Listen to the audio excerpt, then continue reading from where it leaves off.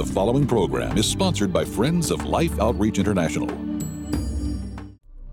It is a slippery slope, and the minute you open the door to the demonic world, it is very difficult to close it.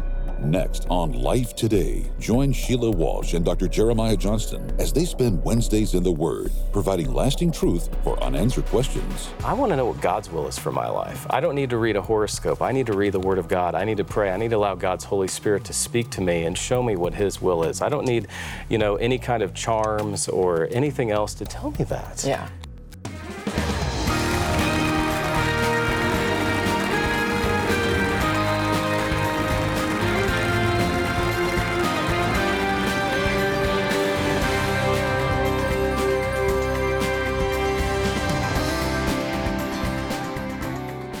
Hello, welcome to Wednesdays in the Word. I'm Sheila Walsh. And often I'll sit here and I'll tell you of the different ministries that we're involved with, and I'll ask you to help. And you're amazing. The way you respond is amazing. But I just wanted to remind you that we're here for you too. If you're going through a hard time, if you feel alone, if you feel isolated and cut off, you can call us here. We have an amazing team of prayer warriors who will agree with you and stand with you and remind you of who you are.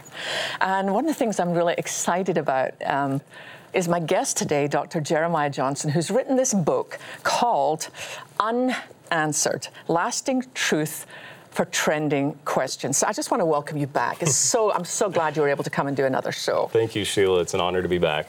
Now, there's 6 sections in your book. And when I looked at it, I was like, there's no way we're ever going to get through this. So we've chosen a couple. And what we're going to look at first here is body of proof. Mm-hmm. What does it mean for us to live a resurrection-centric life? Well, the resurrection gives life to every aspect of our Christian life. When you think about it, when you read the New Testament, there are over 300 passages in the New Testament that allude to the resurrection. Every sermon in the book of Acts, the central point, the resurrection of Jesus. The greatest promise that we're given more than 24 times is John 14:19, when Jesus said, because I live, you will live also. More than 24 times we're promised that our eventual resurrection and Jesus are linked. Yet here's the issue. Most of us cannot give an articulate, informed, intelligent reason why we believe Jesus physically, bodily came back from the dead. Now, I had the privilege to study in Oxford, to write an over 90,000-word thesis, and David Hume, the atheist, said wise men choose probabilities. And I want to encourage our audience with this. The greatest probability of what happened that first Easter weekend was that Jesus physically, bodily rose from the dead. Christianity is unique. Unlike any other religion in the world, Christianity actually interacts with history. It's based on an event, and if this event happened, it's a game changer. Yeah. I want you to set the scene culturally for us, because honestly, I was surprised when I read what it was like during those times, what the life expectancy was, what happened to dead bodies. Talk to that. That was fascinating. Well, thank you for saying that, Sheila, especially coming from you. You're a voracious reader, so thank you for that. We have to read the New Testament with first century eyes. It's not hard to do heresy. It's not hard to speak out of context. All we need is Jesus in no context or the Bible in no context. So it's important that we understand Judaism. Jesus, after all, was a Jew. He came to earth historically at a certain time.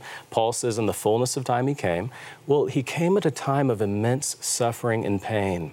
It's fascinating to me. 30 times in the Gospels, we hear that large crowds traveled with Jesus. We have to ask ourselves, why? He was just another rabbi, wasn't he? Well, not really. When you consider that life expectancy in the first century world of Jesus, 20 years of age. We read our modern understanding. We're living longer than ever. According to the CDC, Americans live to age 79. Canadians into their 80s. We're actually living 11 years longer now than people did in the 70s.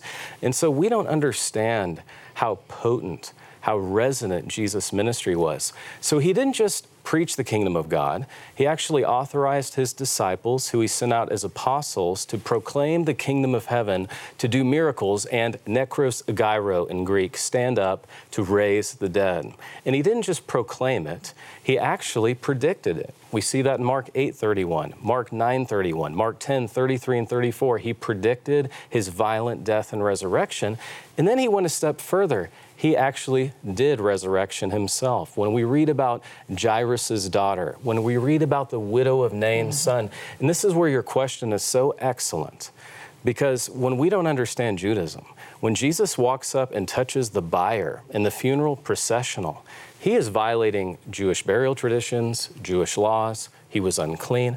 Jesus transcended all of that religiosity, and he said, stand up, and the boy literally sat up. Can you see it in your mind? And then the most probably stupendous miracle of all, next to Jesus' own resurrection, of course, you know, Lazarus. He's dead 4 days. In the Jewish context, he could not have been more dead. In Jewish burial traditions, they believe the spirit of the dead hovered over the body for 3 days. And then after 3 days, even the face changed and the spirit left. And so when people see that Lazarus has been dead 4 days and Jesus says, come forth, people are shocked. And is it any wonder they are? And so I think it's a great question. And we see, 25% of the Roman Empire sick, dying, or in need of immediate medical attention on any given day. It's fascinating. You talk about the fact that if you're going to start a movement, the least likely thing to build a movement on at that point is somebody who's was dead and is alive. That's just not, it's like there's so many things against. And the way that the men who were afraid were transformed into these bold speakers. But for people watching in, a mother who lives in, somewhere in Iowa, how does a resurrection-centric faith impact her life today? Absolutely. Well, Romans 8 says that the same power that raised Jesus from the dead indwells us. Only because of the resurrection, Paul could say in the Colossians, Christ in you, the hope of glory. It gives us a hope and energy that allows us to transcend all of life's momentary difficulties. And I think until we understand that, we will really just be on the sideline of our faith. We get really motivated when we realize we're not just living for today, we're living for tomorrow as well, and eternity, because of the resurrection. And I think it's so important in a time of hyper-skepticism. We're living in a post-Christian culture. Christians have to believe, every follower of Jesus, not just Delta Force Christians like Sheila Walsh, but all of us. We have to be able to give a reason for the hope that's in us. Jude 3 says that we are to contend for the faith. Epigenizomai in Greek, it means continue to attack. We have too many Christians on the retreat. And guess what? When you weigh the evidence, it's amazing when we see that the evidence, the scales of truth tip in our favor. By golly, Jesus did physically, bodily raise from the dead. And I love the way that it speaks to our culture right now, that our resurrection-centric faith impacts how we view the handicapped, That's right. how we view a child who lives for 5 days. In those days, they had no respect for, if you were a dead body, you were just thrown out. But believing in the resurrection impacts how we view every other human soul.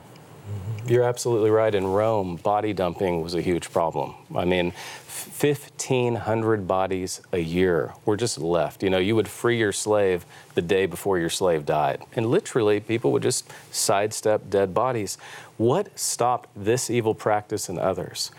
Well, a couple of things. Christians came along, believing that everyone is made in the image of God. They have inherent value. A teacher, our rabbi, Jesus said, let the little children come to me. What pushes back infanticide? What pushes back racism that really is introduced from the classical authors? What is it? It's Christianity, and it is this resurrection-centric Christianity that we care about the body. We're going to honor it in birth all the way into death and burial. And it's amazing. It's fascinating, actually. We see nearly 1 million Christians buried together in the city of Rome in the first, really before the Edict of Toleration in AD 313. Yeah, you talk about even the word for cemetery. That was fascinating. Yeah. Tell us the roots for that. Well, it's interesting. Again, we don't know these things, but when you look at the Greek word koimeterion, which means cemetery, we drive by cemeteries. We'll drive by cemeteries on the way home tonight, and we don't realize that that is a Christian-centric term. There were other words in Latin that were used for burial: mausoleum, memoriam. We see sepulcher. Those were the three main words, but the Christians actually wanted to be buried together because, after all, it was just a temporary departure. And so they say, we're going to actually come up with a new term, koimeterion, which means dormitories, sleeping rooms, because we will again arise with our Savior. Isn't that fascinating? And so every time you see a cemetery, that has the stamp of resurrection. How does a belief in the resurrection impact somebody who's struggling right now? Oh. You know, like, where are you, God? I'm really struggling. How does a profound understanding and placing the resurrection at the center of who we are speak to that? Sheila, we've seen this as we meet people when we speak. We hear people who have gone through profound tragedies. I was recently speaking in Santa Cruz, and a sweet couple walked up to me, and they had just driven home from a Luis Palau beach fest. They were hit by a drunken driver. Their 2 daughters, age 14, age 16, were instantly killed. The mom barely survived. The woman was not only drunk, also high. How do you survive something like that? Not only did they survive, this happened just a few weeks after 9/11, they said because of the resurrection, we found the woman's first name, Lisa, after she served her prison sentence. We wrote the parole officer. We asked the parole officer, can we come see Lisa when she's released? They said, we've never had a request like this. After all, she killed your only children. They said, we would like to forgive her. Wow. They met her, they embraced her. And I asked Dan and Lynn, I said, how were you able to do that? I'm a father of 5, Sheila. How did you even? He said, the resurrection of Jesus. Wow. It promises that it is just a temporary goodbye. And Jesus, because he's forgiven us, we can forgive Lisa for even something that's this much of a tragedy. And I think that that is emblematic of what I talk about in the book, is that it will give you faith to transcend the most difficult circumstance, resurrection-centric life. Why do you think there's so few sermons on the resurrection? I mean, other than Easter Sunday and maybe at a funeral, you very rarely hear about the resurrection from the pulpit. You know, it's really sad. I think that unfortunately we're living in times where I'm very concerned for what passes for a sermon today. And that's why I so appreciate your Bible teaching. We have to preach the entire counsel of God's Word. And when we see how prevalent the resurrection was, it was always on the tip of every tongue. You can't read, if you tried to pull out the resurrection passages in really all 27 books, it would not be coherent. You would not be able to truly understand. This is how unique it was. Truly, every Sunday was a resurrection Sunday. Actually, that's why the church began worshiping on Sunday, not an off day in the first century. They said, that's the day our Lord rose from the day. The Lord's Day, Sunday. We're going to celebrate the resurrection every Sunday. And so I think we need to get past just the formality of Easter, and when we unlock that, we go to new heights in our spiritual life. Yeah. I'm going to touch on one more area. And honestly, when I first read this, I thought, wow, that's kind of weird. Paranormalcy. And you talk about the fact that we live in a culture that is fascinated with the paranormal. Why do you think that's so? Well, when you think about the fact that the paranormal has become the new normal. And I'm talking about, when I say paranormal, that's a trendy term. I'm talking about the spirit world, the demonic. 71% of Americans claim to have personally had a paranormal experience. Nearly 40% of Americans believe in ghosts. And unfortunately, when we don't have a biblical centrism, we forget that Jesus, when it comes to exorcism, this was no sidebar issue.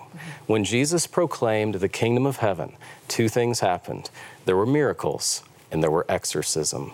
And what's amazing is Jesus said in Matthew 28, all authority has been given to me, I give it to you. And so unfortunately, you know, some people get freaked out when we talk about paranormal and we don't understand the authority that we have. But then there's such allure to it. I buried, as a pastor, I officiated the funeral of my next door neighbor's 14-year-old son. And I will never forget when this sweet couple met with me, I mean, living to our left. Jeremiah, we have to talk to our son again. Would it be okay if we saw a psychic? So, you know, we ridicule people, but then we realize they're grieving. The pain. Oh. Yeah. And I was able to open the Word of God, 2 Corinthians 5:8, absent with the body, your son is present with the Lord right now. And yet, we need to understand, again, Jewish burial traditions. We need to understand what Jesus, the great exorcist that he was, and then we actually see the authority that we have in Christ. You said a statement in your book that I thought was kind of funny, but true. You say that we have the most educated yet the dumbest church. That's an exact I resemble quote. that remark, yes. But it's true. We have access to so much, you know, that we have so much learning and understanding. But why do you say that in some ways we're the least educated. Well, it's an exciting time to be a Christian, Sheila. 70,000 people a day are coming to faith in Jesus Christ. I mean, the church is growing rapidly and expanding rapidly. Unfortunately, that is happening in non-Western countries. The church is regressing in the West, and it is regressing because, unfortunately, we don't have a thinking faith. The church is seen as irrelevant, passé, not into what I'm dealing with in my life today. It's just so irrelevant. And unfortunately, we've lost the spirit of the early church fathers, if you will, who simply, they outthought everybody around them. They were the thinkers. They were the thought leaders of the day. And again, after all, we talked about apologetics in our last program. All apologetics is, and that doesn't mean we're apologizing for the faith, by the way. It means we're giving a hope, an apologia, a reason for our faith. Apologetics, the point of it, is to make sure our faith connects up well with the questions our culture is asking today.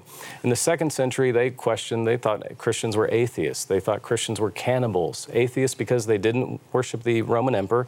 Cannibals because they didn't understand the communion, the Lord's Supper.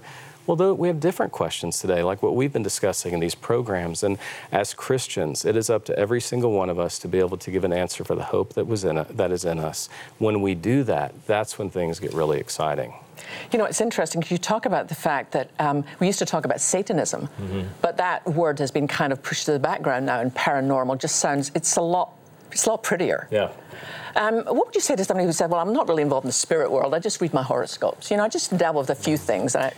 That's a great point, because there is such an allure to the paranormal world. But here's what I would say, and not just research, but in experience and speaking as you've met so many different people, it is a slippery slope. And the minute you open the door to the demonic world, it is very difficult to close it. And so we should get rid of all the demonic paraphernalia in our house. We should not entertain that. I want to know what God's will is for my life. I don't need to read a horoscope. I need to read the Word of God. I need to pray. I need to allow God's Holy Spirit to speak to me and show me what His will is. I don't need, any kind of charms or anything else to tell me that. Yeah. God has promised to reveal that to us. James 1:7, if we lack wisdom, let us ask of God, and He'll give it to us. So what would you say to somebody watching this program, and maybe they're a little shocked? They're like, wow, I didn't realize this was a big deal. What do I do? Well, the first thing that I would say is, first, we need to realize the authority that we have in Jesus Christ. The New Testament addresses the issue of the paranormal again and again and again.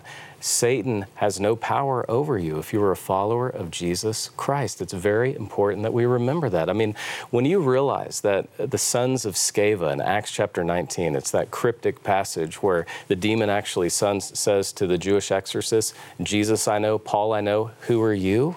They went in there and they tried to do it in their own power. And a lot of us, we try to attack the demonic, or we try to combat it rather in our own power. What did Jesus do? Jesus exorcises a demon. He doesn't need any phylacteries or interesting uniforms. It's fascinating. In Acts 19, it says the Jewish exorcists, in Greek it was 2 of them, even though there were 7 sons, they ran out naked. We read that and we think that's a little odd. Well, Jewish exorcism was a big business in the 1st century, almost like a Dallas Cowboy or Houston Texans. You would wear uniforms, helmets, you would wear all these phylacteries, things that would ward off evil spirits. You would have a magic book. You would cast out demons in the name of Solomon. Jesus comes on the scene, and He casts out a demon effortlessly. And He says that same authority has been given to you. He's not afraid. Yeah. And we don't need to be either. I love what it says in 1 John 4, Beloved, do not believe every spirit, but test the spirits to see whether they're from God. For many false prophets have gone out into the world. And the thing that you mentioned in your writings that is so true is that we think of the enemy is going to show up as some ugly kind of, but forget that he's called an angel of light. That's right. Well, there's so much in your book, and not just that, in your Bible study and Christian thinkers, and we're going to give our viewers an opportunity to access all of this stuff, because you've done so much work and we're so grateful. And as we're starting to move a little bit, I know it's a little early, a little bit toward the season when we remember the birth of Christ. One of the things that my husband Barry and my son Christian and I do is every year we ask the Lord, what can we do this Christmas that would be reaching out as opposed to gathering in? Who can we invite into our home? Who's on their own this Christmas? But I have the privilege with life, of traveling to some of our projects and traveling to Africa and traveling to Dominican Republic or to Southeast Asia and seeing some very real present needs. And I'm thinking, when their needs are so easily met, why don't you and I meet them? Would you watch this?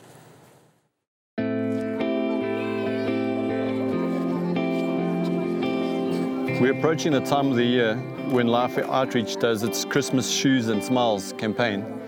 The smiles are for corrective surgery, but what we're doing today is we're giving these young boys and young girls shoes for the very first time.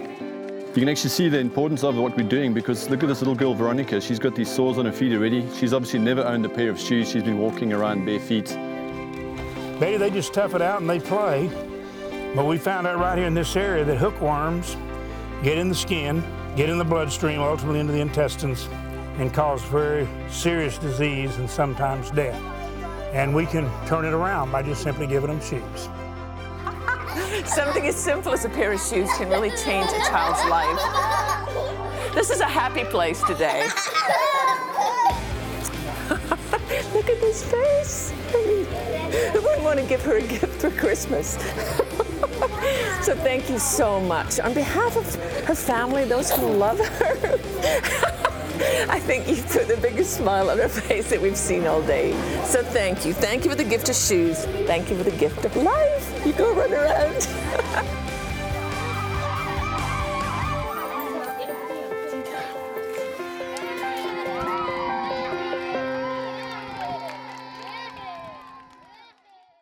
I loved that trip. I loved every moment of being able to see the joy that a simple gift of a pair of shoes put onto the face of a child. And it's not just shoes so that they don't cut themselves. It's shoes so that, as James talked about, so that hookworm doesn't get into their system and it depletes them of protein, impacts their brain. It really is, it makes a difference between life and death for some of these children. And our goal has been 150,000 pairs of shoes. Now, if that was just one church trying to do it, it'd be like, wow, that's a lot. But it's not. It's us, one body.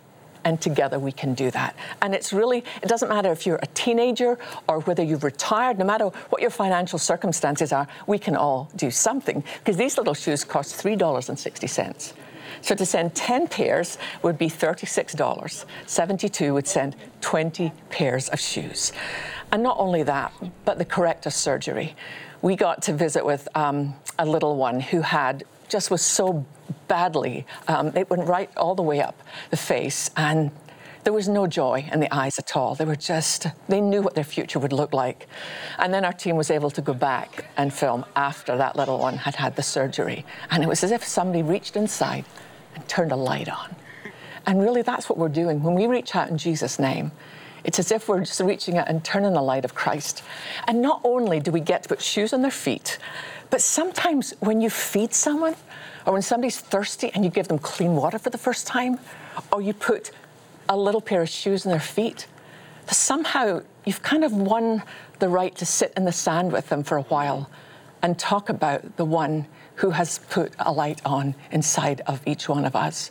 We've been able to share the life of Christ with so many of these families because of a simple gift of shoes. So for any gift you send in at all, this is our new one this year. It's our little crystal shoe. I'll look forward to putting those up in my tree this year. But we can all do something. So would you go to your phone? Would you maybe make a decision as a family of the best gift possible that you could give? And I think there's just something profound. Jesus said, when you gave clothes, you've clothed me. And they were like, Lord, when did we ever clothe you? And he said, whenever you did it, to the least of these, you did it for me. So please, go to your phone, give the best gift possible, and make someone's Christmas the beginning of something really amazing. Poverty is a killer, and because of it, children needlessly suffer, not only from a lack of food and clean water, but also from a lack of things we often take for granted, like a simple pair of shoes. Far too many children living in extreme poverty have never owned a new pair of shoes, and while that may seem minor in the light of all their needs, walking with bare feet puts them at risk of life-threatening infections and disease that could lead to crippling consequences and even death. By responding today, you can help immediately secure and begin shipping Christmas shoes to 150,000 children around the world, and for many, just in time for the holidays. Your gift of $36 will help provide 10 pairs of shoes. A gift of $72 will help provide 20 pairs. And a gift of $180 will help provide 50 pairs of Christmas shoes for children in need.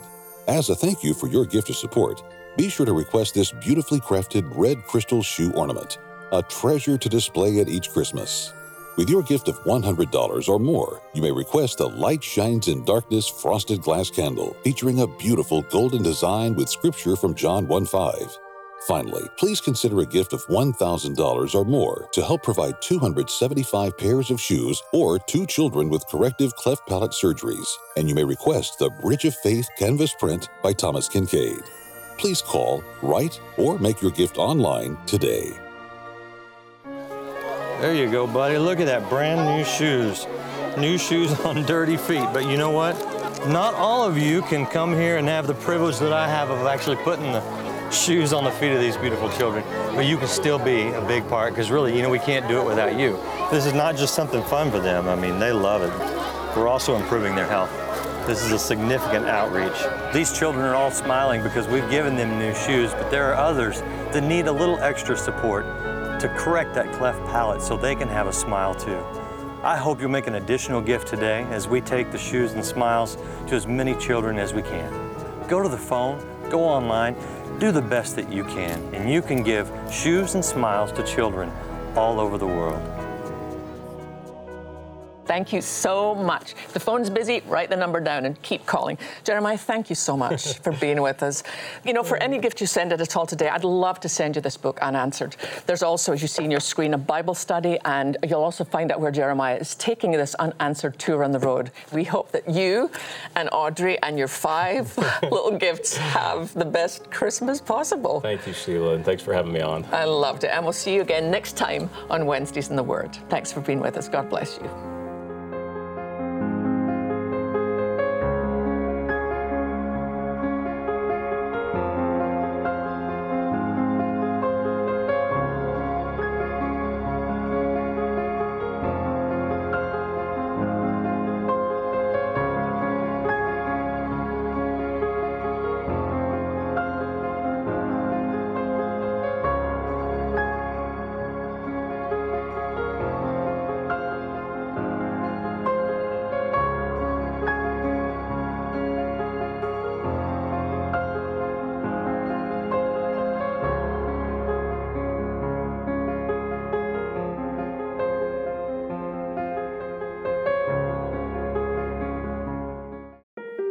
Are you concerned about your family being ill-equipped to manage resources when you pass away? Do you want to leave a legacy gift that impacts the lives of others? As a free service to our friends and partners, Life Planning Services, a ministry of Life Outreach International, is here to help with your estate planning needs and chart your financial future. Do not put off this important step to protect your loved ones and leave a lasting legacy. Contact Life Planning Services today. So we are actually holding up God from doing his kingly activity in history because we're more interested in the church than the kingdom. Tomorrow. Life Today is made possible by the supporters of Life Outreach International. Your gift will be used exclusively for the exempt purposes of life. The ministry features specific outreaches as examples of the programs it supports and conducts. Gifts are considered to be without restriction as to use unless explicitly stipulated by the donor. The ministry is a member of the ECFA.